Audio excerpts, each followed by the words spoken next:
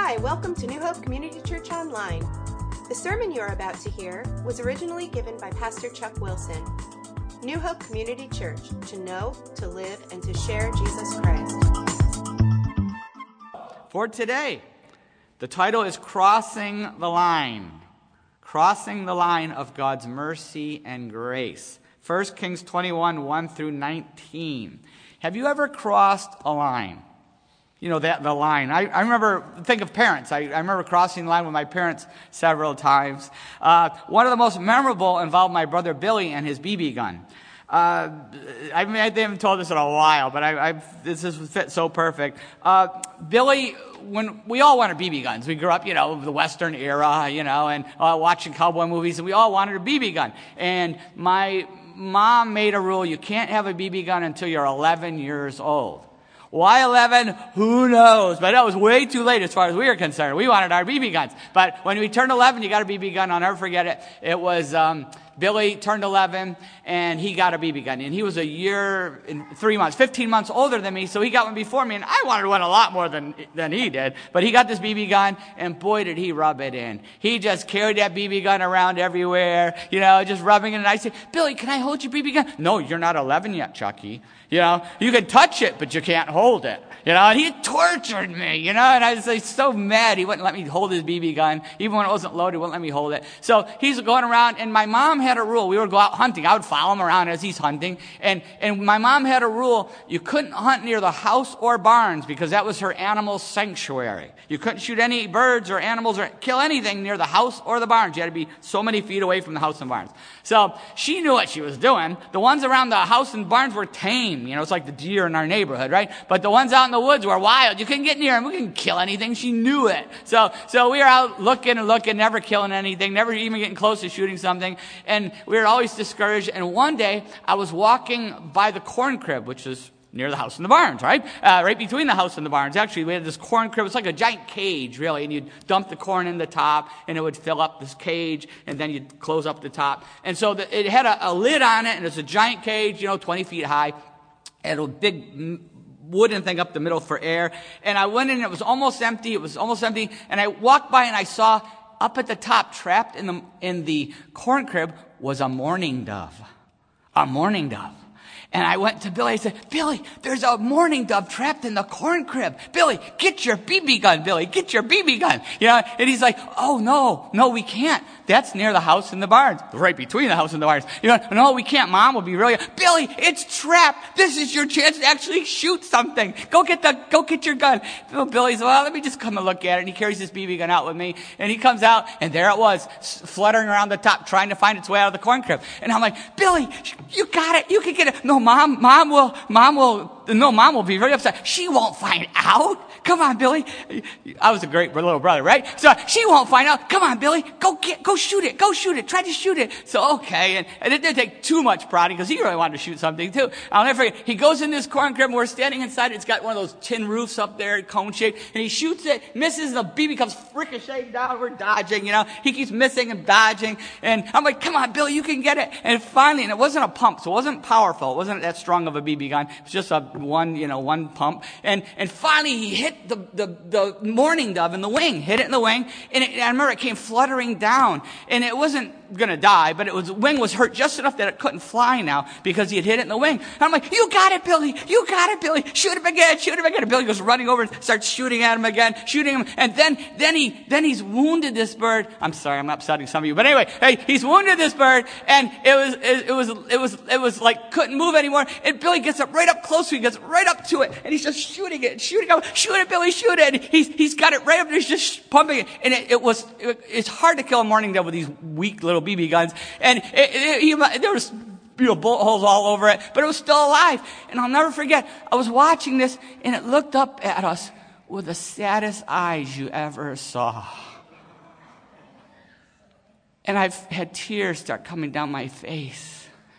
And I was like, I started to cry. It was so sad to see this bird dying and Billy just shooting it. And I was like, I started to cry. And I remember I staggered out of the corn crib, crying. And by the time I got to the house, I was wailing. I was so upset, crying. I went into the house and my mom said, well, Chucky, what's the matter? What happened? What's the matter? I said, Billy shot a mourning dove and he just keeps shooting it and he won't stop. He's just shooting. I was just crying. She said, Chucky, come here. She grabbed my hand. She goes out there and she went out. And my mom, when she was very mild-mannered, but when she got mad, she was a raging bull, She goes running out there, and I'll never forget, I was following her behind her. She was going so fast. She gets to the mourning dove, gets to the corn crib, and here's Billy with his back to her. Shooting it. It was almost dead. And she come in and she goes, Billy! You know how moms have that voice? This was her, Billy! And I used to love using that. Whenever he did something bad, I'd go, Billy! And he'd jump. I go, ha, ha, ha, ha. So, but she said it, and I'll never forget, he got rigid. He turns around, she goes, what are you doing? Did you shoot this mourning dove? Obviously, 100 holes in it. It's dead now. And she goes, give me that gun. And she grabbed him with the gun with one hand, grabbed him with the other, and just stormed off to the house. Now I'm running along behind crying. And she was like, Billy had crossed the line. He had crossed the line with my mom. She said, she was screaming at him. You will never see this gun till you're 12. A year from now, you'll see the gun. And Billy was in another room. I remember I walked in after I finished crying. And then I went in and Billy was just sitting there real meek and humble and, chastised and hoping he wasn't going to get really chastised by my dad. But so I walk in and I go, Billy, that was really mean. And Billy's like, wait a minute. I'll never forget his face. He goes, wait a minute. You're the one who told me to shoot it. I go, yeah, I told you to shoot it, but I didn't say kill it. He's still mad at me over losing his BB gun. But Billy had crossed the line. So had I. He was going to kill me after that. But good thing he didn't have the BB gun. But he had crossed the line and it cost him his gun. And we're going to see a story today of crossing God's line today. His line of mercy and grace. The last time we saw God gave Ahab, last time we talked about this, we saw God gave Ahab grace that he was not looking for. Remember? He gave him these victories and battles that he wasn't even looking for. Did he appreciate it? No. He wasted God's grace. Now we talked about that. He wasted God's grace. And not only that, but we'll see today that he and Jezebel crossed the line of God's mercy and grace in this very next episode of their life. And there's some very important lessons for us which we'll connect the dots to after we get through this, okay? Father, we thank you for the worship today. We thank you for your word. We just pray that your Holy Spirit would take us a step forward in our spiritual walk, would move us forward into your mercy and grace because of today. We pray that in Jesus' name. Amen. Okay, 1 Kings 21. Let's pick it up with the first couple of verses here, verses 1 to 3, where it says, sometime later, this is right after the whole fiasco last time we saw of Ahab, sometime later there was an incident involving a vineyard belonging to Naboth the Jezreelite. The vineyard was in Jezreel, close to the palace of Ahab, king of Samaria, and Ahab said to Naboth, let me have your vineyard to use for a vegetable garden, since it is close to my palace. In exchange, I will give you a better vineyard, or if you prefer, I will pay you whatever it is worth. But Naboth replied, the Lord forbid that I should give you the inheritance of my fathers. Now Ahab wanted his vineyard, and Naboth says, no way. He tries to buy the vineyard, but he refuses the king. Why? Why? Because God had forbidden the Israelites to give up their inheritance. Once they received their inheritance, way back in the book of Joshua, remember that? They had to stay in the family. They were said, never give up your inheritance. In fact, in Numbers 36:7, I'll just read you one verse regarding this. In Numbers 36:7, no inheritance in Israel is to pass from tribe to tribe, for every Israelite shall keep the tribal land inherited from his forefathers. This was a command of God. Don't give up your inheritance. It was a command. So, it reminds me of my dad's farm. Our farm, I got a picture here. Mikey got a picture there. Here's a picture of our farm from years ago, probably 30 years ago now. That's what it was like when I was growing up on it. And my dad, it's been in the family ever since it was bought from the Holland Land Company. The Holland Land Company, 1836, they were selling this area of New York. This was considered the Wild West. This was the Wild West at that time. And it was opened up by the Erie Canal. People could finally get to this land, and it was the Wild West. And that was when my family became the first owners. I didn't say the first occupants. We find arrowheads everywhere. But the first owners of the land. And they bought it in 1836, and it's been in the family ever since. And I know when my dad, as he grew older, and I would be like, Dad, sell the farm, retire. There's, Amish trying to buy the land all over there all the time. I said, he goes, no, this has been in the family ever since. I just don't ever want to give it up. And then he finally even divided it up. There's 5 kids. He divided it up among the 5 kids, and we all got our parcel, 50 acres. And he gave us all, that land. And he said, I don't want you to sell it. I want you to hang on to it. Don't sell it. It'll be tempting, making a quick buck, but hang on to it. Keep this. It's been in the family. It's very important to have land. Don't ever give it up. So out in Western New York, I have my 50 acres. I call it my Ponderosa. I was a big Bonanza fan. But, my Ponderosa. But he really wants us to keep it in the family. If we're going to ever get rid of it, he wants us to, sell it to other family members, but keep it in the family. And this is a good picture of the Old Testament inheritance. God, once he gave it to the Israelites, he said, don't give it up. It's a good picture of the Old Testament inheritance, which is also a picture. Remember the Old Testament? It's a physical picture of a spiritual reality. Everything in the Old Testament, physical picture of a spiritual reality. It's a picture of our New Testament inheritance. That's why it's so vital. The moment you put your faith in Jesus Christ and give your life to him, the moment you say, God, I believe Jesus died on the cross for me, for my sin. I believe he paid for that. I'm putting my faith in him for the forgiveness. I'm putting my faith in him to give me a brand new life. I give my life to Jesus Christ. The moment you do that, you inherit amazing blessings from God. Incredible. Read the book of Ephesians. It's mind-boggling what we've inherited and we have as a spiritual inheritance. And this land is a picture of our New Testament inheritance, which is a spiritual one. We may not own land, but you may not have 50 acres like I do. But I'm joking, a Ponderosa like I have. But we all have a spiritual inheritance. The moment you put your faith in Jesus Christ, we have a spiritual inheritance. Never trade your spiritual inheritance. Just like God said, don't trade your inheritance, physical. That command is for us to never trade our spiritual inheritance. Never trade the blessings that God has given us for anything that Satan offers us, for anything that the world offers us.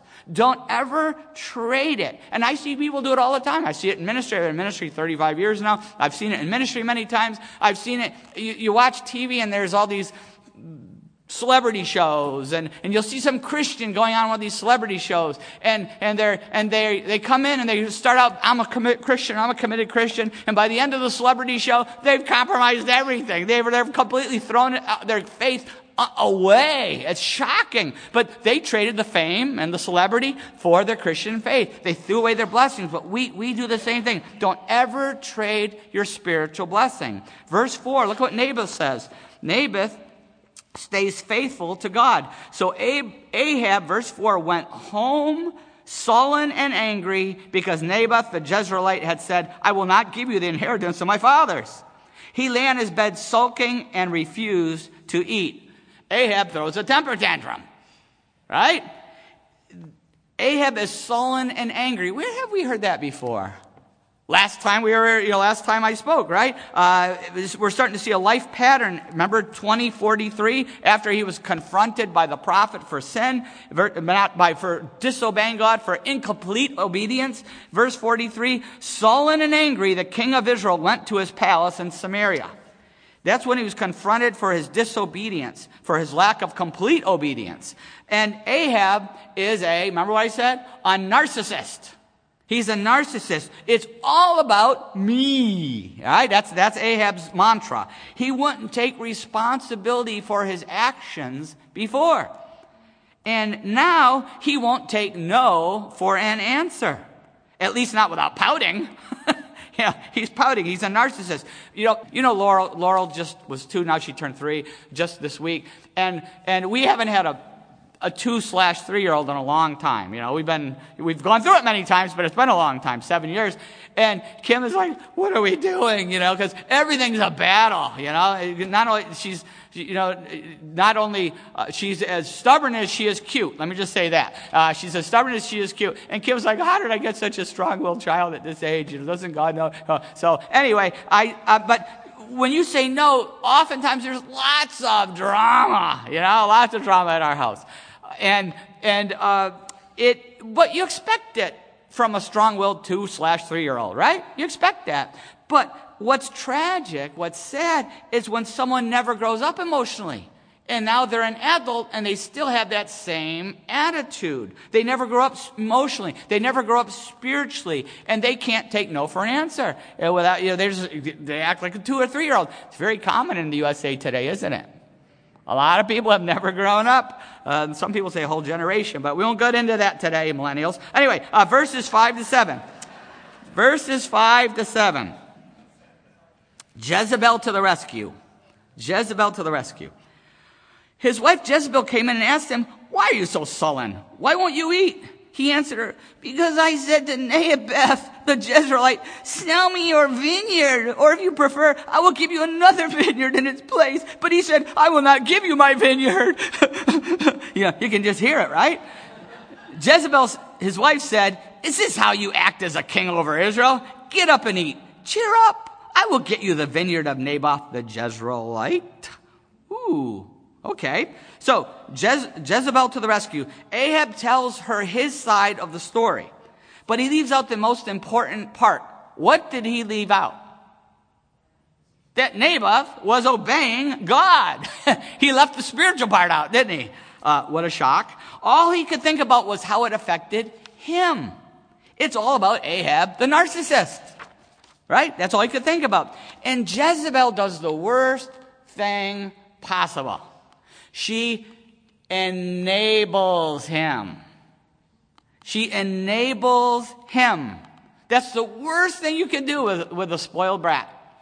And I'm saying it to all the parents out there in podcast land too. The worst thing we can do is enable the brat. She sympathizes with his distorted, twisted disappointment and offers to help him. That's the last thing this guy needed, spiritually, emotionally, right?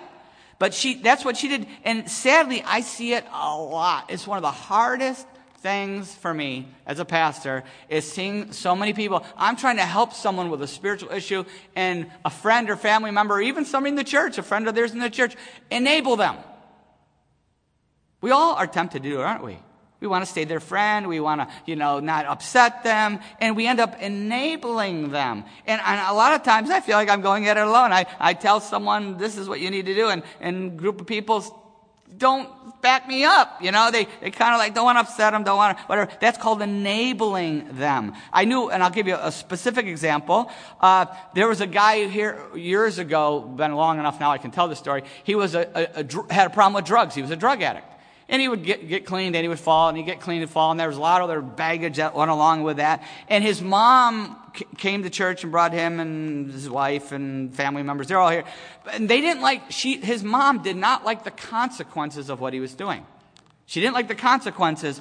But every time we would try to get him taking a step forward, if he would dig at his heels a little, she would rescue him or enable him.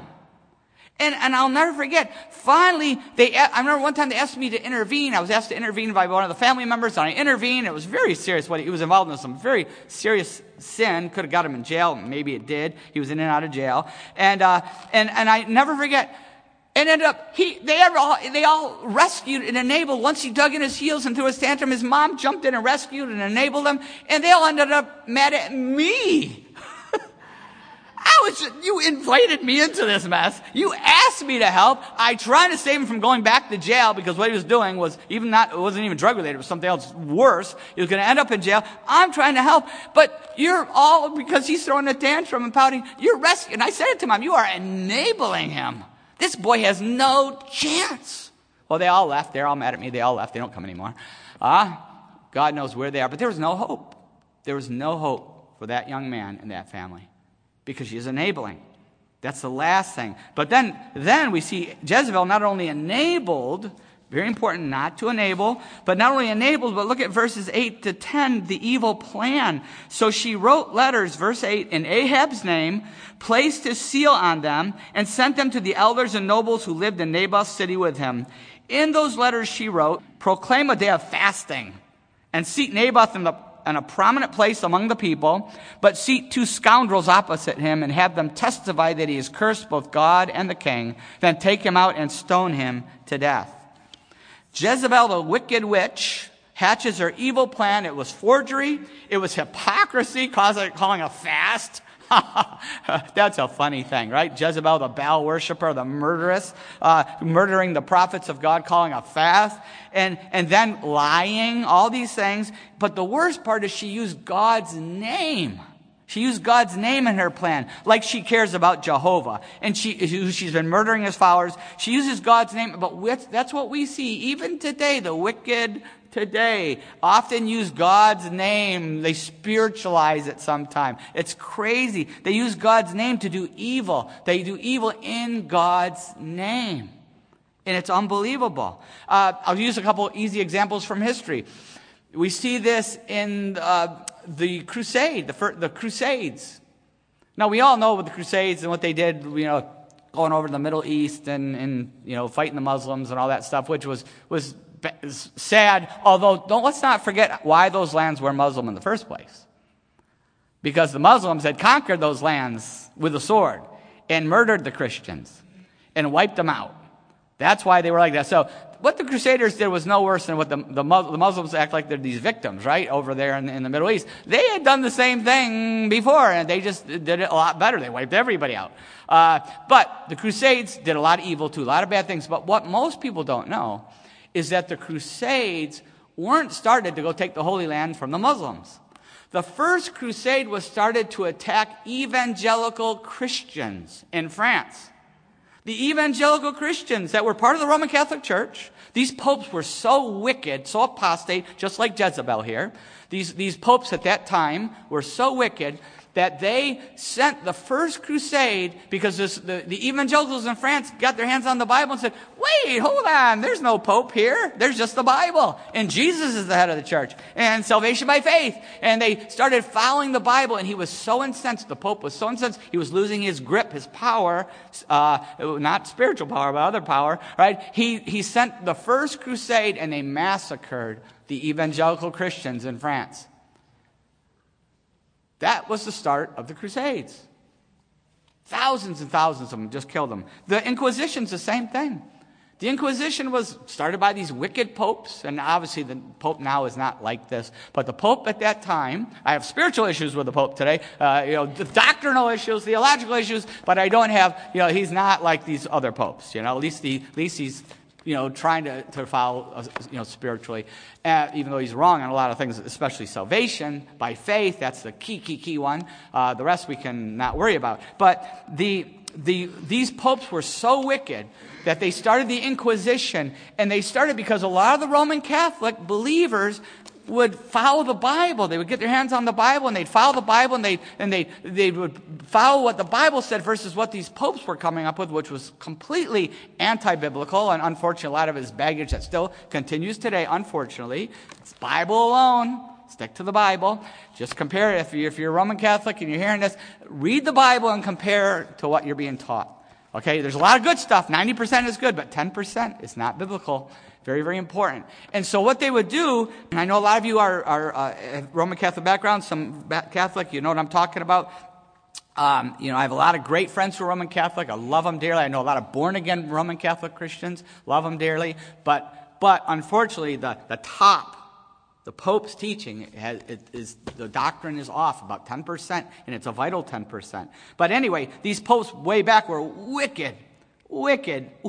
They weren't nothing Christian about them at all. They were just political rulers, vicious, and they would use the Inquisition to take the Roman Catholics that weren't going along with their twisted teaching, that wanted to follow the Bible, and they would torture them to death or burn them at the stake and kill them. And this went on for years and years. And finally, when the Reformation happened, when the Reformation, the split off and the Protestant Reformation, they used that same Inquisition on not just the Roman Catholic real true believers, but the Protestant true believers. And they were still using this. The Inquisition, a lot of people think, wow, it happened in Spain for a couple years. It went on for 500 years. Even longer if you want to stretch a couple boundaries, but at least 500 years. And we hear about all the Muslims they killed and the Jews they killed. It's true, they did that. But the even worse wickedness is they used it on the Roman Catholics that were trying to follow Jesus Christ in the Bible. And they used it on when the Reformation happened and the break, they used it on whole countries of Protestants. They've used it on anybody who tries to truly follow Jesus Christ. For 500 years, millions of Christians were killed. Thank God it's no longer enforced. Thank God the Pope today would never do that. Thank God for that. But it makes the point that the wicked will often use God's law and God's name to carry out their wickedness. It's been all throughout history. We see that same thing. So, back to verse 11.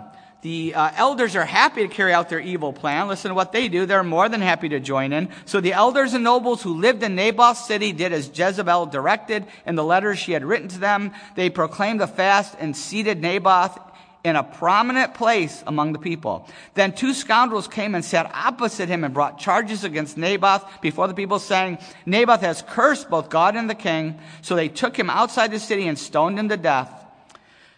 Then they sent word to Jezebel, Naboth has been stoned and is dead. The wicked are hypocrites who claim to care about God's law, right? Like they really care about God's law. They're hypocrites. We see it today. People attacking Christians and the Bible says blah, blah, blah, and they'll attack Christians, It's just wickedness. And they pretend to care about God's law when it suits their purposes. These elders were wicked Baal worshipers. They weren't part of the 7,000. There were only 7,000 people in Israel who had not bowed their knee to Baal. They weren't in that 7,000. They were wicked. They should have all already been stoned to death if they were really going to follow God's law, right? They were so wicked that in 2 Kings 9:26, it says that they not only stoned Naboth, but they stoned his sons. They stoned his sons too, so there could be no inheritors of this land. So Ahab could get it. And what does Ahab do? Verses 15 and 16. Ahab says here, as soon as Jezebel heard that Naboth had been stoned to death, she said to Ahab, get up and take possession of the vineyard of Naboth the Jezreelite that has refused to sell you. He is no longer alive, but is dead. When Ahab heard that Naboth was dead, he got up and went down to take possession of Naboth's vineyard. Ahab owns it. Until that point, he didn't own it. He owns it. He shares in the sin. Even if we don't carry out a specific act, if we own it, if we share in it, we are just as guilty as the person who did it. I'll give you a really easy example. It reminds me of today of the whole stem cell battle and using the aborted baby stem cells for treatments. And these celebrities get on and go, we need this. I need this. I have a problem. I have Parkinson's. I need to use stem cells. I have this problem. I need to use the aborted baby stem cells. Well, you talk about narcissism. To take a murdered baby stem cell to get yourself better in some way is the ultimate form of narcissism. I pray to God that we would never join in something like that. Verses 17 to 19, we see Ahab's response, but in verse 17 to 19, we see God's response. Here it comes. Then the word of the Lord came to Elijah the Tishbite. Go down and meet Ahab, king of Israel, who rules in Samaria. He is now in Naboth's vineyard, where he has gone to take possession of it. Say to him, this is what the Lord says. Have you not murdered a man and seized his property?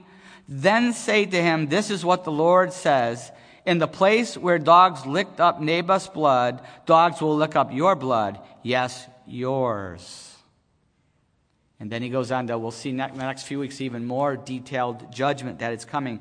God's response is that Ahab and Jezebel had crossed the line of God's mercy and grace. God is very patient. It's a long way to that line, but when we cross that, we have crossed that line. No one gets away with anything. God sees everything. He makes everything right in His time. In His time.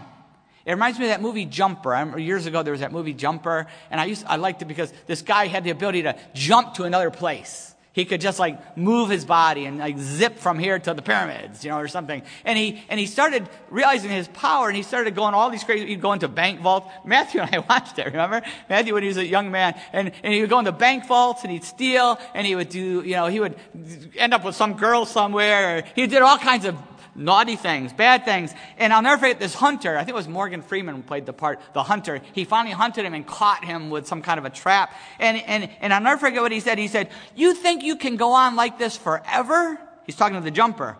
Living your life with no consequences? There are always consequences. Always consequences. I was like, I'll never forget, there are always consequences. God knows exactly where we are at all times, and He will act in His time. Ahab, we're going to see, will get his in chapter 22, as we will see in a few weeks. Ahab's sons are killed by Jehu. Remember that crazy guy, Jehu? They're going to all be killed by Jehu. In fact, his own son, who was the king at the time, his body gets dumped in Naboth's vineyard. His son, the king, gets dumped in Naboth's vineyard. His body and all of his sons are butchered. Just like he killed Naboth's sons, he owned that. All of his sons would be killed. Jezebel, we'll see in time, is going to be eaten by murdered and eaten, not murdered, killed and eaten by dogs, and is now in hell for all of eternity. She is in hell for all of eternity. But Naboth went immediately to Abraham's bosom. Immediately to Abraham's bosom. And then after Jesus Christ paid for our sins on the cross, he went into the presence of God, where he is with Jesus Christ now in heaven for all of eternity. He kept his inheritance. Even though he was killed for it, he still kept his inheritance. And he will have his spiritual inheritance for all of eternity. All of eternity. And this is important because we need to keep a biblical perspective. We see all these bad things happen to Christians. Christians are being butchered all over the world. And it's coming here. They're being killed all over the world. And you say, wow, God, why would He let this happen? Listen, they kept their inheritance. We have to remember the biblical perspective that this is a blink. This life that we live, whether it's 10 years or 100 years, it's a blink in eternity. A blink. But it's a very important twinkling of the eye, because this life determines our eternal life. Whether it's a year or 100 years, it determines our eternal life. It determines where we will spend eternity. It's determined by what we do or don't do right here, right now. And the vast majority of human beings on this planet are going to spend eternity in hell. No matter what Oprah says. Oprah's come up with her whole plan, and most Americans have accepted Oprah's plan. But no matter what Oprah says, they're going to spend their eternity in hell. In fact, listen to what Jesus Christ says. In Matthew 7, verses 13 to 14, he says, enter through the narrow gate, for wide is the gate, and broad is the road that leads to destruction, and many enter through it. But small is the gate, and narrow the road that leads to life, and only a few find it. I don't care what Oprah says. Jesus Christ says only a few are going to find heaven, because there is only one way. There is one way. The world says there's many ways, but Jesus said there's one way. John 14:6. Jesus said, I am the way and the truth and the life. No one comes to the Father except through me. That is the only way. That is the only gate. The only way. And we must put our faith in Jesus Christ. John 3:16, for God so loved the world that he gave his one and only Son, that whoever believes in him shall not perish but have eternal life. Whoever believes in him, that word for believe is to put our faith in. The word believe doesn't mean an intellectual, it means a heart faith. To completely put our faith in. When we say, God, I believe my sin has cut me off from eternity with you. My sin has cut me off from the holy God. My sin is made me depraved. And the only hope of heaven, the only hope of having a relationship with you once again is Jesus Christ died on a cross in our place. He was a substitute in our place because he never sinned, never did anything wrong. He voluntarily took our sins on himself on that cross, and he says that all you need to do now, you cannot earn it, you can't pay your own way, you can't get into heaven by being good enough. There's only way you can get there is by putting your faith in Jesus Christ. Whoever believes in him shall not perish, but have eternal life. And he proved it by his resurrection from the dead. He proved his words by coming alive again from the dead and then ascending into heaven. He proved it. Oprah won't be standing at the gate. St. Peter won't be standing at the gate. They won't be there. Jesus Christ will be at the gate. He is the gate. He is the only one. And there will only be one question when we arrive at that gate. Why should you get into heaven? Why should I let you into heaven? That's the only question. And there's only one answer. Most people, I've been good. I jumped through religious hoops. I was baptized as a baby. I made some kind of confession, profession. I go to church every week. I give money. I've been good. I never killed anybody. But none of that, all that is going to get is the gong. There's only one answer that will allow us to pass through the gate of Jesus Christ. To go through Jesus. And that is going through Jesus to say, because I've put my faith in you, Jesus. I gave my life to you. Nothing I've done. Can't earn it.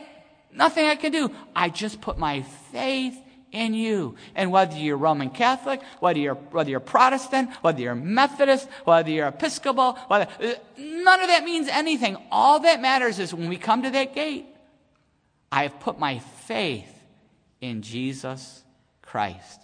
That's it. And I ask that question to a lot of people, and I'm going to tell you the vast majority answer it wrong. They come up with something they've done, religious or try to be good. But there's one answer. I put my faith in Jesus Christ. How about us? How about us? Have you ever put your faith in Jesus Christ? How about us? Are we getting close to God's line of mercy and grace? Are we getting close to that? Maybe you're here and you're close to that. I think of the USA. I'm afraid the USA is standing on the cliff. 9/11 was this week, right? And it all our memories. But hey, that was God's warning. And we have not taken it to heart. I'm very concerned for this country. But it's not too late. You know why? Because we're still here. The USA is still here today. And while we're still here, we can still reach out for God's mercy and grace. And we're seeing more and more people in America, more and more Christians doing that. The same goes for us as individuals. The line of mercy, and this is what I'm going to say, the line of mercy and grace can be approached two ways. We've been talking about approaching it into judgment. But the line of God's mercy and grace can also be crossed in a positive direction. We can cross that line of mercy and grace into salvation. We can come a positive direction. They crossed it, Ahab and Jezebel crossed it negatively into judgment. But we can cross that line of mercy and grace and find God's mercy and grace in a positive direction. We can find salvation. Anyone, at any time, in spite of anything that we have done, can come to the cross for God's mercy and grace. Many people think it's too late for me. I've done too much. It's too late for me. I messed up too much. But listen, if you are still breathing, it's not too late. Until your last breath, think of the thief on the cross. Until our last breath, we can still turn to Jesus. No matter what we have done. 1 Corinthians 6, 9-11. I hope you have this one memorized. In 1 Corinthians 6, 9-11, it says, Do you not know that the wicked will not inherit the kingdom of God? Do not be deceived. Neither the sexually immoral, nor idolaters, nor adulterers, nor male prostitutes, nor homosexual offenders, nor thieves, nor the greedy, nor drunkards, nor slanderers, nor swindlers will inherit the kingdom of God. And that is what some of you were. It's what we all were, right? We could add to that list, couldn't we? You've been in our testimony times. We could all add to that list.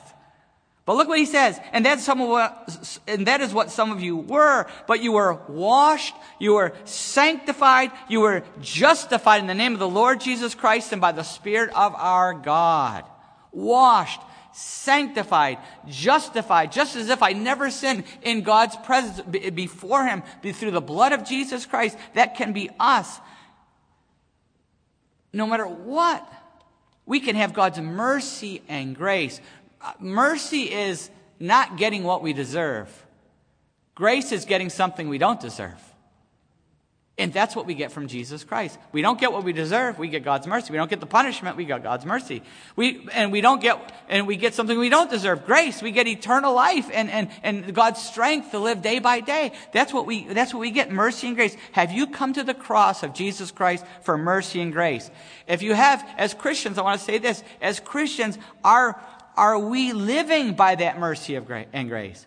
Or have we been trading our inheritance for something else? Have we been trading our spiritual blessings for the world's lies? Have we traded any of our inheritance, any of our blessings?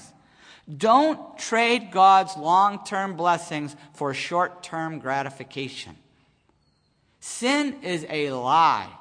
If sin was really so great, God would let us have it. God would give us anything that's really great for us. But the fact that he says, don't do these things, they're sin, he's telling us it's not good for us. It's a lie. It's a deception. Sin is a lie, a big empty lie, a spiritually destructive lie, a demonic lie. And we have to learn to trust God and to stay away from it. I mean, when I was in Florida, when Kim and I went for our anniversary a couple months ago, seems like years. But anyway, we were at the anniversary. I'll never forget, I would get up early and she would sleep and I'd get up early and I would take walks. And it was still dark. It was still dark because I get up pretty early. If you ever get one of my texts or emails, you know what I'm talking about. But I get up early and I was on this great walk and there was this big body of water and I love to walk around lakes and stuff and it was a little man-made lake there. And then I saw the sign. Beware. Alligators.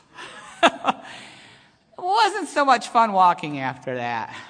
It was dark, first of all, and I'm looking at everything. Is that a log or an alligator? And I didn't go near the water anymore. And I was really, you know what I'm talking about, Woody. I was being careful. I was watching out because I didn't want to be one of those people that got pulled into the water by an alligator, dumb Yankee, getting pulled into the water. And so I was being so careful and I remember just being really careful until it got lighter, then I was a little more bold. But I was scared. I did not go near the water. And anything that looked like could have teeth, I stayed away from it. Whether it was a leaf or a log or a bush, I just kind of stayed away from everything. You laugh, but isn't that what we should do with sin? What do? Let's look into the alligator's mouth. How long can I stare into his mouth? Put my head into the mouth. How long can I do that for? And not get bit? Isn't that what we do with sin? But we should, the alligator, sin is the alligator. We should be like, no, don't even go near it. Don't even be near it. But it's a battle, isn't it? It's a battle.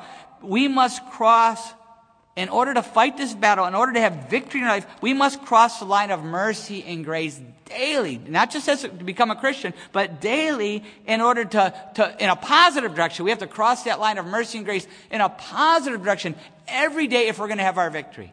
Hebrews 4, last verse I'm going to give you before we close in prayer. Hebrews 4, 14 to 16. Therefore, since we have such a great high priest who has gone through the heavens, Jesus Christ, the Son of God, let us hold firmly to the faith we profess. For we do not have a high priest who is unable to sympathize with our weaknesses, but we have one who has been tempted in every way just as we are, yet was without sin. And here it comes. Therefore, let us approach the throne, because Jesus is there, our high priest. Let us approach the throne of grace with confidence, so that we may receive mercy and find grace to help us in our time of need. We have to constantly come before God, the Father, through Jesus Christ, and get that mercy and grace. every day, God, please forgive me. I'm struggling. I got this something I got to, repent of. Just the desire alone, I got to repent of it. God, help me. And then give me the grace. Not just the mercy, but the grace. Give me the strength to fight this. Give me the strength to battle this. It's constant, ongoing mercy and grace. That should be how we breathe. You breathe. It should be mercy and grace. Mercy and grace. That should just be the way we breathe. We need it constantly to win this battle. Let's pray.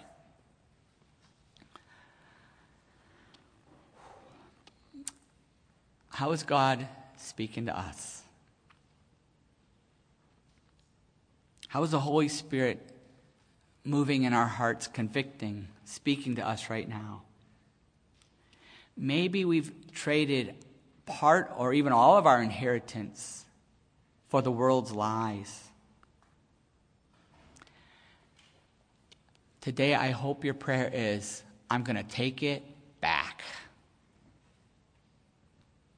We can take our inheritance back. Whatever it takes. God, I want to take my inheritance back, whatever it takes. Whatever I have to do, whoever I have to tell, whatever I have to sacrifice or give up, if I have to move to another country, whatever it takes. I want to take my inheritance back, whatever it takes. Through your mercy and grace.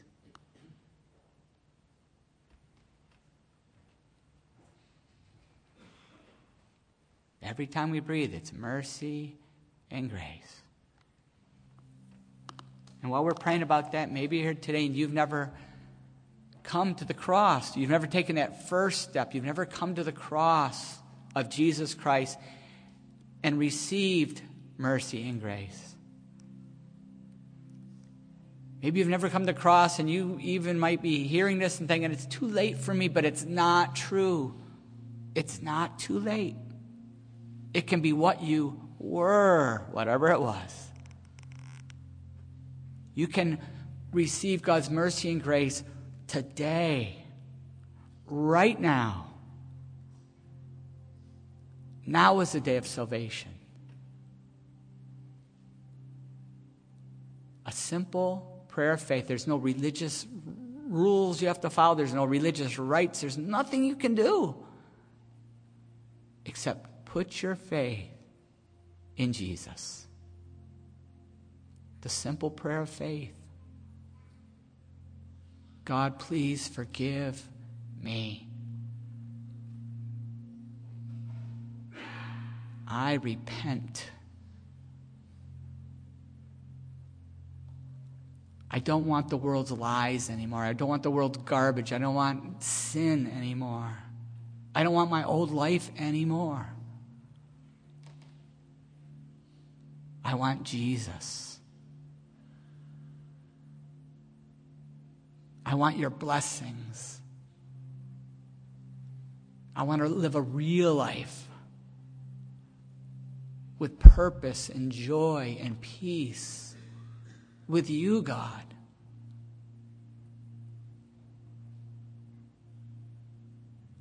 I believe in Jesus. I put my faith in Jesus.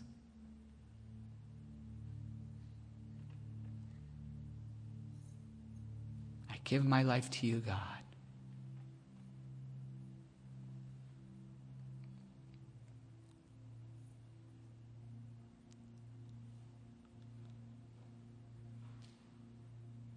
If you have prayed that simple prayer of faith, something amazing has happened to you.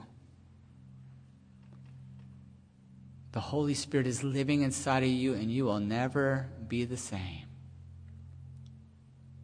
I want to encourage you to tell somebody today, even before you leave, maybe a family member, a friend, or somebody today. Tell me on the way out, fill out the card, text, call, email.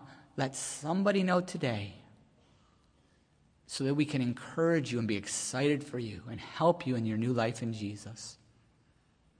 Father, I pray that every person who hears this will put their faith in Jesus And Lord, I pray that every one of us would know your mercy and grace in a powerful way, no matter what we're going through, no matter what trial, no matter what spiritual battle, no matter what fears or depression we're fighting, no matter what we're facing, Lord. I pray that we would know your mercy and grace in a powerful way. I pray that we would hang on to the blessings and the inheritance you've given us. We would know those blessings in Jesus' name. Amen.